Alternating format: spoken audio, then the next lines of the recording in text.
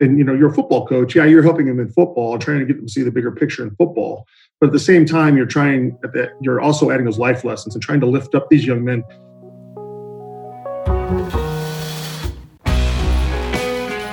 Okay, today's guest on the Gravity Podcast is Glenn Parker. Glenn is a former NFL offensive lineman and is one of a few select players to have played in 5 Super Bowls. He was initially drafted in the 3rd round of the 1990 NFL Draft by the Buffalo Bills and went on to play for the Kansas City Chiefs and the New York Giants. He became the only offensive lineman in team history to be elected MVP by his teammates, also winning the Ed Block Courage Award from the NFL along the way. He retired after the 2001 season and is now an analyst on the NFL Network's Playbook and was the main college football analyst for the CBS College Sports Networks, the AFL on NBC. Parker also has appeared on Fox Sports covering features on NFL Europa and appeared on ESPN's NFL Tonight. He was also one of the main analysts for college football on Versus, NBC Sports, and the Pac-12 Network. He has also called Arizona Cardinals preseason games with Mike Goldberg. After 15 years of broadcasts, he transitioned into coaching. He coached at the University of Arizona in 2017. The Arizona Hotshots of the AL in 2018, and he currently serves in the Principal Gifts Office at the University of Arizona Foundation. Glenn and his wife, Casey, have raised 4 children, 3 girls and a boy, and all have earned 4 athletic and academic scholarships to college. All right, Glenn, this is awesome. Thank you for being here. I'm really excited to have you and have a chance to really hear your full journey. Well, thanks. And I hope it's worth our time. I'm sure it will be. So talk to me a little bit, before you end up being a Super Bowl NFL player at the highest level and the work that you're doing today at University of Arizona, which I also attended and have a deep love for. So we have a lot in common, but I'd like to go back as we do on this podcast and really start at the beginning. Talk to me a little bit about kind of your upbringing, where you're from, what your family dynamic was like, anything that really jumps out from an early age. Wow. There's a lot there. It's I'm the youngest of 6 children. Father, born in one shack in Texas, a one-room shack. Actually born in the kitchen, which was just, all it was a curtain drawn across the place. World War II vet, Korea vet, mom, orphaned early. By the time she was 16, both of her parents were passed. So I don't know that they had a real good understanding, and they did the best they could and provided a great home for me. And when you're the youngest of 6, you tend to fight a little bit. You tend to be a little bit of an entertainer in order to cope with the things that are going on around you, because I kind of forget, in that birth order, where do you have to be?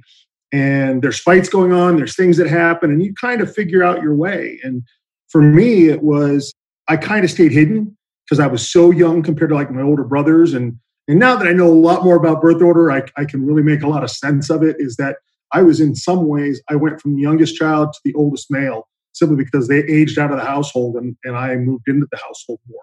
And I know that sounds odd, but when your older brothers are 15, 16 years older than you, that's the dynamic that it plays. And I was always a good athlete, but I really struggled through adolescence because my interest stayed. I always say this about men. Women look at a guy and they don't understand why he likes certain things. It's because I like everything I liked at 12. I still do. I still love everything I liked at 12. I like some other things now. I've gotten a little more sophisticated in some things. But man, if it's a car, if it's a cool game, I'm in. I want to play. That's who I am. And I can't help that. And so that going into adolescence and kind of, I call it the popcorn theory, and I've heard that once before, and I always liked it, is when you do a whole pan of popcorn, not every kernel pops at once. And the way our systems are set up from middle school and high school in sports and in education is they have to go to the main group, pop real early, and they kind of burn out. A whole bunch, they really do well academically, and they go off to college. And there's guys like me. I was one of those guys that popped kind of after the thing came off and they had served everybody, and I popped out then. So I was a little too immature to play sports in high school. I grew in high school, and I eventually got to where I could have played in high school. But my freshman year, sophomore, even in my junior year, I was a pudgy kid. I was not particularly suited for the game of football or any sport for that matter, being yelled at. And I shouldn't say that. I should be being coached. But at that time, I thought being yelled at. There's a lot of maturing that goes on. And I had to grow up on my own as that youngest kid, which means my parents were pretty much done with being parents. And God bless them, I love them. They gave me everything I could ever ask for as far as a home. I knew I had to make my way through college. There was no money there. Being a little more immature, I was kind of a nerd and a geek. And those things end up driving you as you mature because you have that chip on your shoulder. And I've since really come to grips with it all and realized it was all me. It was none of my friends. It was none of the exterior things doing this. It was all me. But you end up thinking, I've got to go to college. I'm going to play football. I'm going to become the toughest guy I can become. And people will see that they misjudged me. When really they didn't misjudge me. I just didn't show myself. And so that was kind of, in a nutshell, what happened. Youngest a kid, lost in the shuffle, emotionally and physically, a little bit immature in high school and middle school, and kind of felt out of it, nerdy, or however you would call it. You know, they make a lot of movies for guys like us, way over here, and I had to find my way out of it. Yeah, let's talk a little bit about that. I don't want to just kind of move over that too fast. I mean, I think that is really an important message for people to hear, you know, knowing that you did find your way out of it. But oftentimes, you know, I think kids are told, or they take on at least, I'm not good at something, especially as it pertains to certain things. I guess maybe it's everything, but it can be the arts for sure. Oh, I'm not a good artist. Oh, I can't sing. Oh, I'm not good at that sport. Or, oh, I'm not big enough. I'm too fat. I'm too this. I'm too that. You know, it could be math. You know, it could be a subject. I'm not. And those are kind of stories that I think people really attach to and really live into. It sounds to me like, despite this, you know, kind of being left, you know, to lost in the shuffle a little bit, I think is how you described it, you know, and really not kind of knowing who you were, which most people don't at an early age, you were able to find it. You know, talk to me a little bit about how you found it. I mean, you know, what was that like? What was and maybe before you get to how you found it, you know, how hard was it actually in the moment? Emotionally and socially, really tough, because really good friends, I'd always been a really good athlete, and then all of a sudden I wasn't. And I always loved to read. I've always been really into history. And I think it was like my 8th grade year. I think it was probably my 8th grade year. A friend of mine, they got into Dungeons and Dragons. And I was like, okay, the game's fun, but I don't love it. I want to actually hit people for real. And I had happened to see a club that did that. So I was not able, and I'll say it was my own fault. I just wasn't mature enough to go out and play football. But I found this group that accepted everybody. And it was really cool to be included in something with a whole bunch of people that you wouldn't know were so successful. And so I went into this club. It was an enactment club where, you know, you got in armor and smashed each other about. Is way better than Dungeons and Dragons, which was just fantasy. This was real. You got to actually hit people and smash them. And in there, you know, what I learned from that is you start finding out what you're good at in life. And if you stop worrying about what you can't do and start worrying about what you can do, it's kind of amazing the growth that happens. And for me, those high school years, because I wasn't physically tall of stature or muscular until later on, I found that I listened pretty well. I learned, I could really read. I found I could communicate with adults because I'd always had to, being the youngest.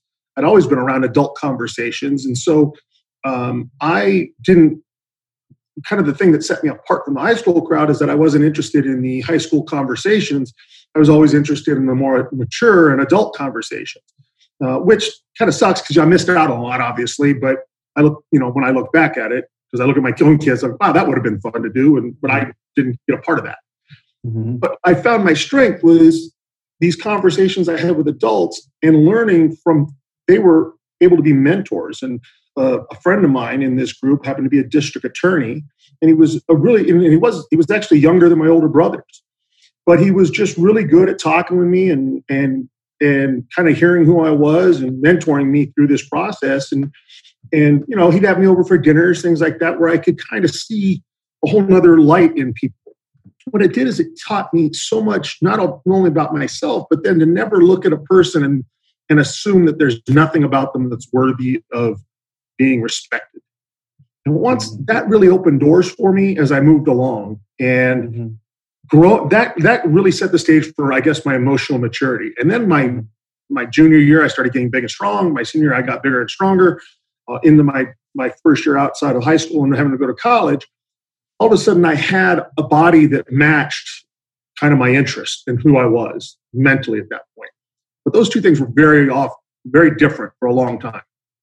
Yeah. And I think, in my own life, and I think this is often true, it's those difficult struggles, those kind of painful experiences that really end up, people say they shape you, they make you who you are. And I think sometimes that's a little bit misleading in that, yes, they do that, but what they really do is they open doors for you because you can see where there are problems that you've dealt with and where you might want to solve those problems.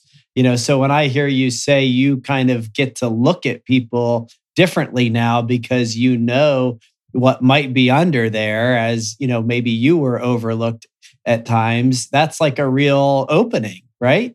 Yeah, absolutely. When you look at one perspective, there's no one perspective other than maybe on a computer screen. That's two-dimensional. But so many things need to be looked at multiple perspectives. And I really found that out by what you just said. It's multiple ways. I learned a lot about other people and not taking them for granted and finding out what was respect. There might be this person that the average world might go, what a loser, working at a donut store. He's 32 years old, but you go to his house and he's a world-class instrument maker. Mm-hmm. But in order to make ends meet between building mandolins for rich people, which he gets thousands of dollars for, he wants a job and he works at a donut store. Mm-hmm. So there's this thing where there's a lot of levels to people we don't always look at because we're not always privy to that. But this really allowed me that. And it allowed me to just understand that what you see out of everybody is not necessarily who they are. Mm-hmm. But I realized when they saw me in high school, they didn't know any of this about me back there. So, and you're right. It was painful. I kind of feel, for a long time, I held such a chip on my shoulder about my high school experience and things that went on. And I just don't anymore. It's like, I think I feel like I know who I am. It was an opening to figure out more about myself.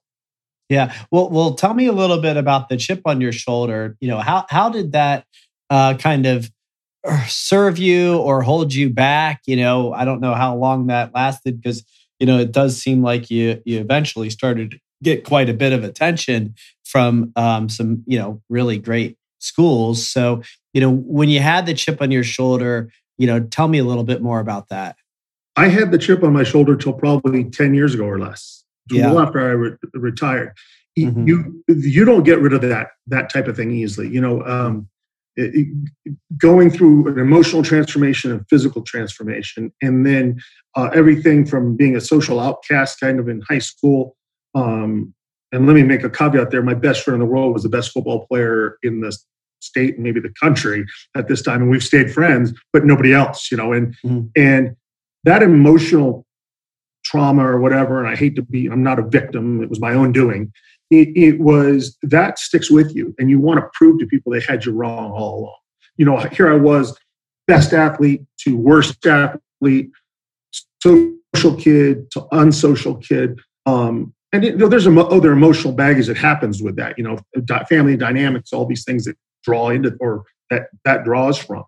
But what you have to do, and kind of that chip that drove me then, was to prove people wrong, to prove that I was still a good athlete, that I was smart. And it's still, I shouldn't even say I've lost it. I've lost it in a lot of areas in my life, but it still drives me to this day sometimes. it gives you a fuel when things get a little dark. Maybe you're not doing as well as you think. Say, no, I know I can do this. I'm good at this, and I'm going to prove X wrong. Or and it's not healthy. It really isn't. But it does, in some ways, you can manifest it for a healthy way. And that's what I did with football for me, was to manifest it in that way. Yeah. Well, I think this is an interesting subject just to spend a little bit more time on, because I think you kind of said a lot there relative to this chip, that you got rid of it. And then you kind of maybe rephrase that you never really get rid of it. You got rid of it in a lot of areas. Right. And I think this is very true. This is kind of the human experience. And I think there's a level of awareness that really comes in and maybe continues to come in to see where it still might be there. And I'm also really intrigued with the idea that sometimes, and I guess my belief is really, it's always there for our benefit. And it is serving you, really, even if it wasn't going to serve you forever. It was kind of what you needed to do at the time. It was just where you were at the time, and it wasn't wrong or bad. And, I guess, I'm sitting here thinking, well, there's no way that chip on your shoulder didn't take you, at least in part, to 5 Super Bowls, right? It did. Absolutely. Right. And so not all bad, right? But the secret is, like, how do you figure out when it's serving you and when it's not? That is a battle to this day. And that's a great point. Thank you. Because I can look back and go, that served me well in football and in locker rooms. It served me well in broadcast. That edge to always want to do better and prove people wrong. But it can manifest itself in ways that are damaging to me, in that when I'm in a conversation and I refuse to let something go simply because I know in the back of my mind I'm right, and I'm going to get them to believe I'm right. I don't have to get them to believe I'm right. And I have to look at it that way. I have to become more aware of when it's not serving me for the purpose or for a good purpose. It's serving me at the detriment of what others might think of me and or my personal angst that goes on inside. I can get rid of that. Say, I don't have to win this. I can let this one go. And that is where I need to get better. I'm trying. Compared to 15 years ago, way ahead of the game, but It's still there.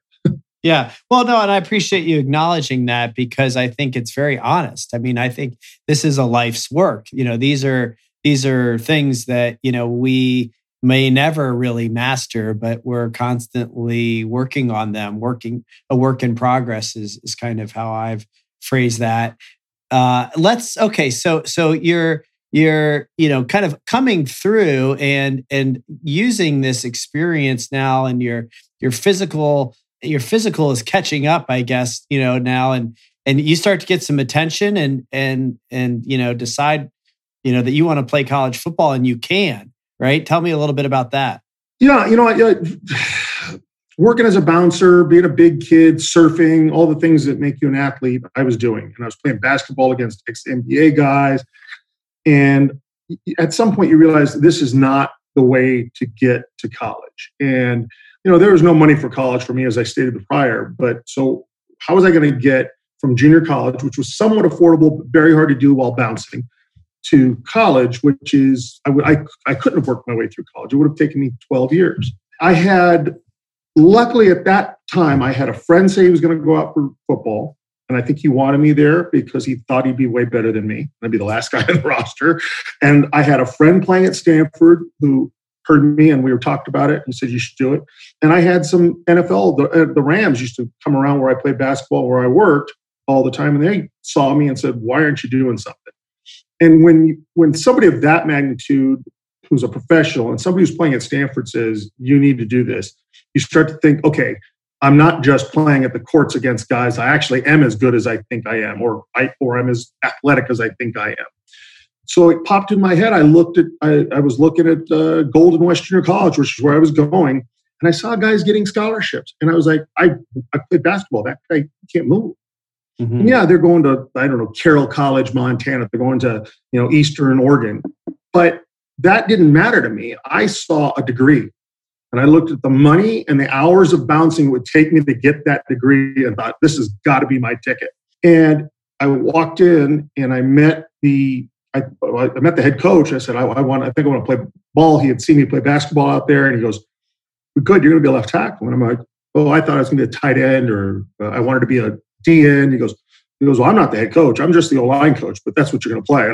So I thought I was talking to the head coach. It would interview him. And it was the best thing that ever happened to me. It was one of those things that it was absolutely perfect. It was a position I knew nothing about. You have to admit you know nothing. You have to immerse yourself in it.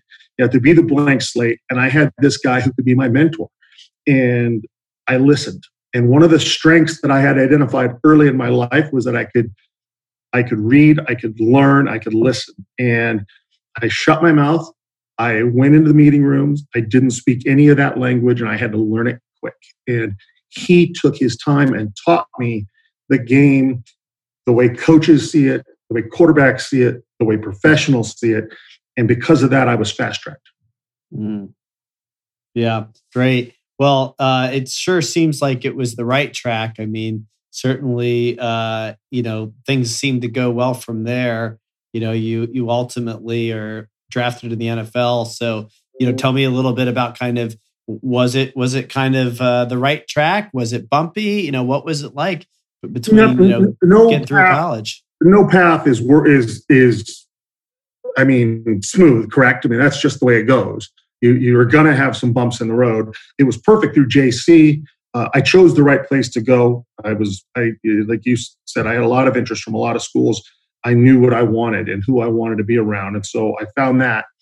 And getting to the NFL now, all of a sudden, when you walk in the locker room at Arizona, I have to prove myself again. That chip's on my shoulder. And now I got to prove to myself that I can play at a big time college and not just at JC. And that happens pretty quickly. Well, it's the same when you get to that NFL locker room now, except that you're dealing with a lot more pressure, a very much different crowd of people, and a lot more testosterone than even in a college locker room. And it's sink or swim, and it's a pool of sharks at all time.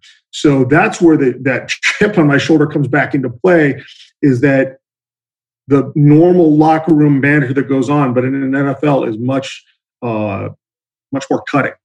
It's much more trying to get the other guy off his balance so that you might take a job from him, or you might, when you're in reps, he's thinking about that instead of going against you. And so it's never smooth, because you're going to have times where you fail constantly, which I did. And that goes from the start of football to my last game in the NFL. You're going to fail. Yeah. It's going to be bumps, but that chip is what drives you. That's not going to be the last thing somebody remembers of me. Right. Yeah. And I think, it's an interesting thing, because maybe in certain areas that really is necessary to some degree. Maybe athletics, maybe business. I mean, this is something I've grappled with, as my chips have started to fade as well. Like, I don't know. Do I need that? Is that something I need, that edge? And I've ultimately kind of decided that it doesn't matter if I need it or not. If that's what's necessary and I'm not feeling it, then it's just not going to be, right? But there is some degree, at that level, that it might be necessary. I think that it's probably necessary for success in any large endeavor. I think what happens is if when I'm talking about personal problems with it, that's one thing. But if it's like you're saying, if it's a business, if it's work, if it's what you're most concerned with, and you don't have it, it's going to be very tough, I think, to succeed at what you're doing. So that's external. Internally is where I think you have to let it go sometimes. I think the external force will tell me when it's necessary. If I care that much, it's going to be there. That chip's going to be there if I care. Mm-hmm. I think all of us, and more importantly than anything, myself, I know there are times personally I got to let that chip go. That's not doing me any favors right now. And that is the balance I think everybody has to walk. The yin and the yang is what's my exterior driving force that gets me where I want to be, but interior, how can I maintain kind of a truth and not turn into something I don't want to be. Yeah. Got it. So, all right, you're now drafted by the Buffalo Bills. I think 1990, right? Yep. You get drafted by the Bills, and you're going to the next level.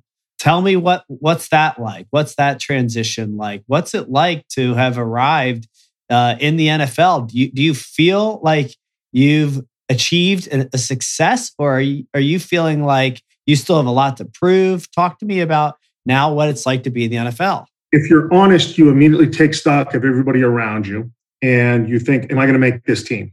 And third rounders, they say, oh, you're going to make the team. But that's not necessarily true. And if you're driven and you have that chip, you're going to look. So it's a whole process. It's that take stock, use your chip. Do I want to start? I'm going to start. And you have to do that every year. That's not something that ever goes away because every year they're bringing in guys to take your job. So I don't know that I ever felt I made it. That's, I guess, what I'm trying to say.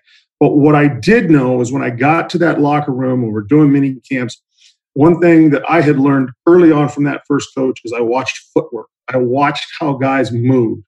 Could they move athletically? And I looked at myself. I said, okay. I called my agent and said, how's this schedule? Our contract coming? So, well, it depends. What do you think? You think you're going to play? I go, yeah, I'm going to play, and I hope I start. And he was like, are you sure? Because I'll structure this differently, but I don't do that normally. I said, I'm sure. So he structured it so that I got tons of these bonuses and rollovers, and I hit them all, every one of them. And all of that came because way back when I learned that you walk in, have that chip, look around, who am I better than? Who do I need to catch? And you start doing that right from the get-go in an NFL locker room. And you can't be intimidated. You got to say, okay. So you start watching film, and then you're getting out on the field. You're like, okay, that guy's kind of clumsy. That guy can't remember what the hell the play is. So you start putting yourself in this pecking order right away and figuring out, can I get in that top 5? And I knew before we ever went to camp, I was in the top 5. Mm-hmm. So to me, this is like an intelligence thing too, right? Like, is everybody doing it, or is this like you're just using your mind now to kind of analyze the field and see kind of what you need to be doing, and then strategically doing it? I mean, or is that kind of common in the locker room? I think it's a real mixed bag. I think there are guys like me that do that. And I think the people who stick around the longest do that. I think there's a lot of guys get there and they are so used to being told they're great and they got drafted. They're in the NFL. They're not thinking of numbers. They're not looking at the total roster numbers, how many breakdown of each position, where they're going to fall. They're not paying attention to the body language of the coaches and the way the coaches use their voice inflection around them or not. Those are all things that I think, being the youngest in my household, taught me about communication. Is understanding the nuance in a conversation a lot of times is very important. And I was always very good at knowing where I stood within an organization. And that goes on beyond the coaches. It goes on to the language used in the media from the head coach and the GMs. And you start getting a feeling of where you stand on a team pretty quick. And I knew, for instance, 7 years later, I knew when I was going to be released. I was a salary cap guy. And one of the coaches bet me good money I would never be released. He ended up paying, said, how'd you know? I said, the writing was on the wall. Here's, I could tell. It's just knowing the way communication words, it's not a paranoia. It's just being able to put the clues together to figure it out. Okay. Yeah. That's just a unique ability, really, is what it is. That's not something everybody can do. You can. Okay. So let me ask you, so you go on to the Super Bowl. What year is your first Super Bowl? My first year. I went to the Super Bowl. I went to the Super Bowl my first 4 years in the league. Yeah. Wow. And so what's that like? You're 4 years in a row playing in the Super Bowl. I mean, your rookie year, you're on that stage. What was that like? First off, I like to say that the reason the Bills went to 4 straight is they drafted me and I started right away. So I was the difference in all those teams. Yeah, definitely. That's awesome. But, you don't realize it until you look back what it was like. When you're there, you're so concerned with getting your job done week to week, not getting cut, not getting beat, not screwing up. And you get there, and now you got this break. And I remember we lost the Super Bowl, and I went back to Huntington Beach, California, where I'm from, and I sat there just kind of get myself ready. You know, I took a week and just took bike rides and things. I got to get back. I got to go. I had to go back and lift. And people were like, why are you going back? I said, I got to make the team. And they're like, but you were starting. You're set. Your mindset, I don't know. I never got to really enjoy that first Super Bowl because I was so concerned with just making the team again. And it felt like that is exactly what happened to all 4 of them. I look back now and go, man, I was a part of 4 great teams. There's incredible memories. I can remember all the stories and I laugh, and me and my buddies will talk about it. But at the time, I was way too busy being scared to death I was going to get cut. And I didn't really think about that until later in my career. Yeah. Yeah, it's an interesting thing. I think it's kind of a good look into the realities of it, you know, because I think as a fan, right, and that never being anywhere near close to that experience, you know, I'm thinking about the stage, the limelight, the theatrics, the, you know, kind of intensity, the big goal of trying to win a championship and the fun of it, you know, Super Bowl week, right? All the things leading up to it. But the truth is like that was your job, and you were worried, you know, week to week, year to year, if you were going to have your job. And you know, I mean, I think that's probably way more common. You know, it's not as talked about as much because the people that are really front and center are guys that aren't really that worried about losing their jobs, right? There's a lot of guys on that roster that are like you that were just thinking, and you're starting, you know, you're playing, but you know, you're still worried about it. I could take a picture off my wall that was taken in September of the Buffalo Bills of that year, and I could show you our Super Bowl photo, and there are about half the guys gone from that first photo, and they're replaced by a new bunch of guys. That is the reality of NFL. Everybody likes to say, you know, guys average this long. Well, of course, the superstars, the people last a long time that you know. If you take out guys like me that last more than 10 years, the average career is less than a year. Guys don't get on the roster long. They're there for a few games and they're gone.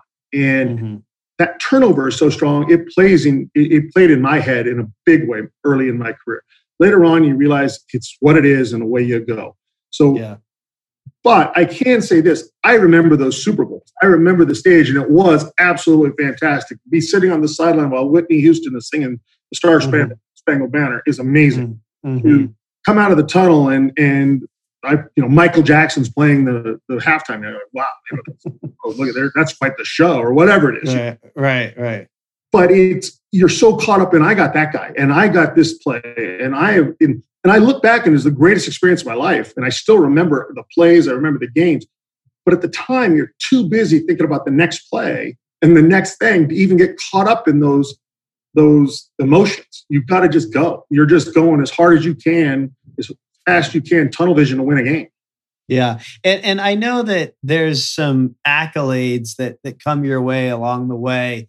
You know, you are named MVP by your teammates, the only offensive lineman in team history to be named MVP. The Ed Block Courage Award from the NFL. I mean, you know, you were recognized in a really unique way. Talk to me a little bit about why you think that was. What was it about you that really became, you know, from this boy who maybe was in the outside looking in to a real leader in your locker room and in the league? Tell me about that. Well, as an offensive lineman, it's service leadership.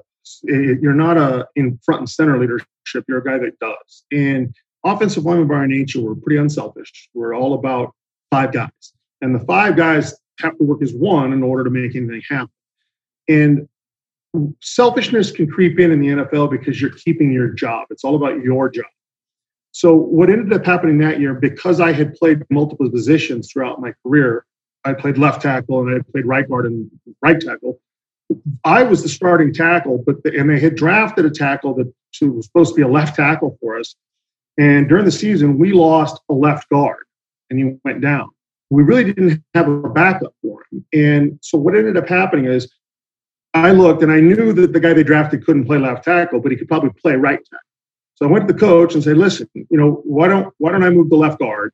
bring him in at tackle because he can't play guard. And we did it for a week or two. It wasn't working out. So we flipped. Well, then in the middle of the season, left tackle goes down. So I moved out to left tackle because I was the only person with tackle experience. And I played a lot of tackle. And the reason they voted that, I guess, is because I had to do it in multiple games, during games, and I did it without worrying about my career.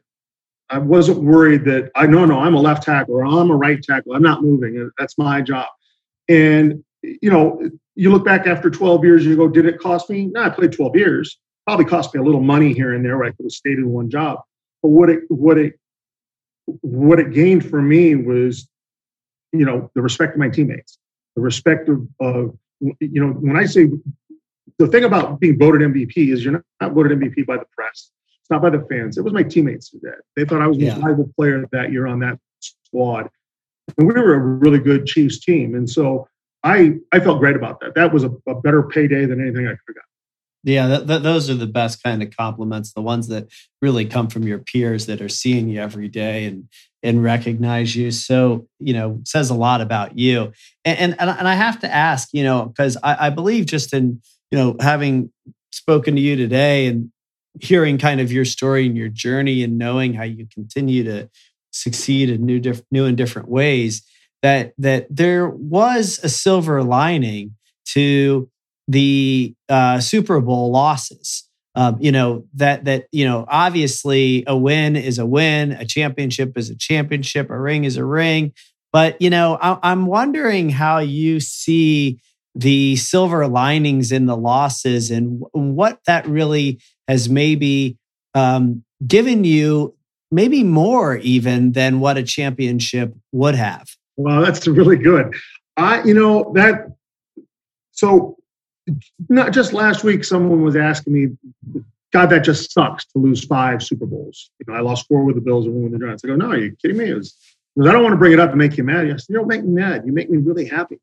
And he said, why? I said, I was a part of 5 great teams, 5 teams full of great people, great memories that worked together at the highest level for the highest goal, and we came 1 game short. Everybody in the NFL loses the Super Bowl except the winner of the Super Bowl. All 31 teams. And yet I got to be that number 2 team 5 times.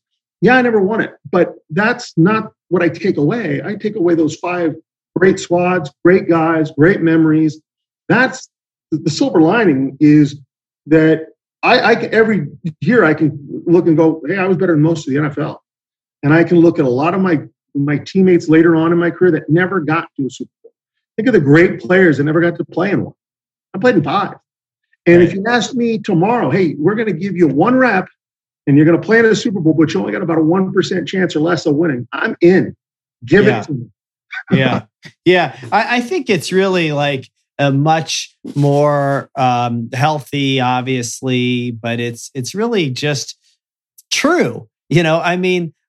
The amount of the rare air that you're in to get there once, to play in the NFL at all, to get there 2 times, 3 times, 5 times is unbelievably rare air. And you can't say anything but, in my mind, look how much success, look what I have accomplished. I mean, and I know that most people, or many at least, a lot, wouldn't look at it that way. They'd say, oh, I lost.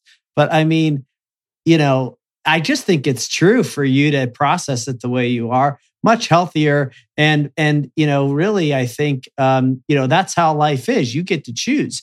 How am I going to frame this up? How am I going to, there's not one truth. The truth is for you to decide. And in this case, you decided that it was a hell of an experience, one that most people never got to have. And it was a great thing. All of life, and you just said it best. And the way I say it, all of life is an event and how we respond to it. And that gives us the outcome we want. That's just life. That's Jack Canfield in a nutshell right there. Is, hey, this event happened and how I respond to it is going to be my outcome. And I could respond, this is the worst thing that ever happened. And instead, I would then be a bitter ex-football player that can't see the good I was able to be a part of. And I don't choose to do that, And, they say nobody remembers second place. And I said, well, it's funny. If I asked who was the quarterback of those Bills teams, even non-football fans, a lot of them know Jim Kelly, right? Mm-hmm. But if I asked who was the quarterback in the 95 Super Bowl, the next one, most people lost. Most people couldn't name it. Mm-hmm. So, hey, there's the silver lining. We're at least famous. People know us. We're the Bills. Yeah. Well, it's true. I mean, I grew up watching those teams. Those were memorable years, and it was really a kind of special time that the Bills were in it every year and losing. And it wasn't just that they were losing. That became the story. But until that became the story, it was like, this Bills team is special. I mean, they're right there every year. If you think about it today, I mean, that is really unique to go to the Super Bowl 4 years in a row. Yeah, and it's when you just said it best. Back at the time, it became that joke. But through the fog of time now and through a longer lens, we realize how incredibly special it was for a team to get there 4 years in a row. And will it ever be accomplished again? Probably not. What was Marv Levy like as a coach? Marv was special. And I don't think you'll find anybody that played for Marv didn't think that. And, to me, everybody can name one thing they loved about Marv, his sense of humor or this or that. But in my mind, what made him special were two qualities. He let his coaches coach. He didn't get in there and try to tell people how to coach. But he had a way of communicating through one sentence, something that meant something really deep to one player and that maybe this player at least understood. You're dealing with 53 different personalities on a team, 53 different levels of education and intelligence.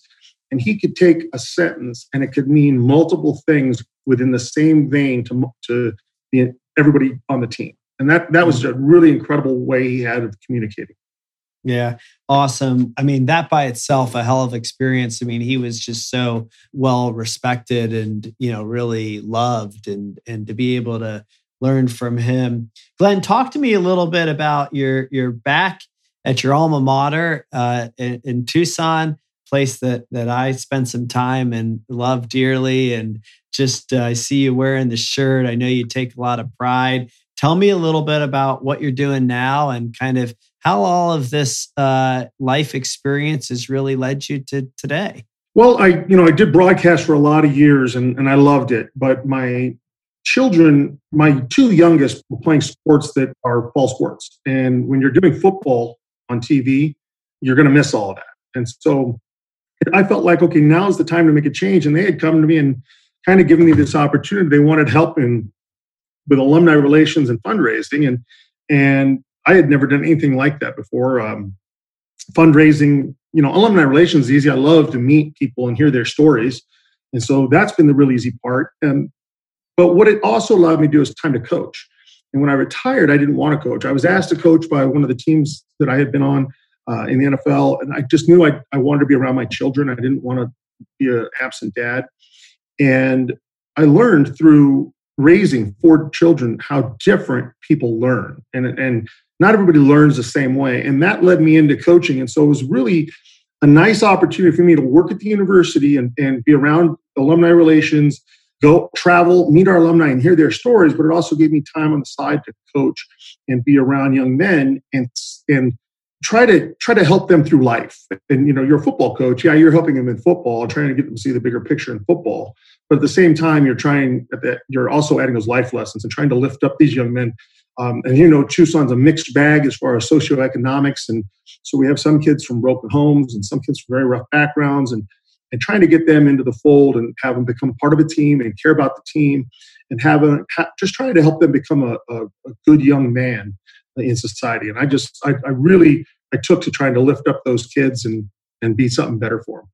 Yeah, it's great. Great work.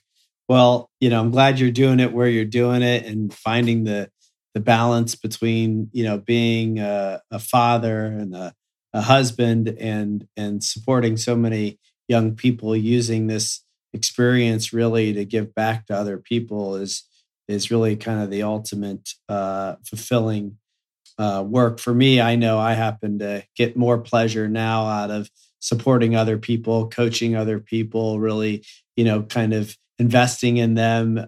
Maybe, just as much as I do kind of my own endeavors. It's really fulfilling work. So, awesome. Yeah. I was just going to say, what you just said there is something I live by, is we always want to be the hero in our own story.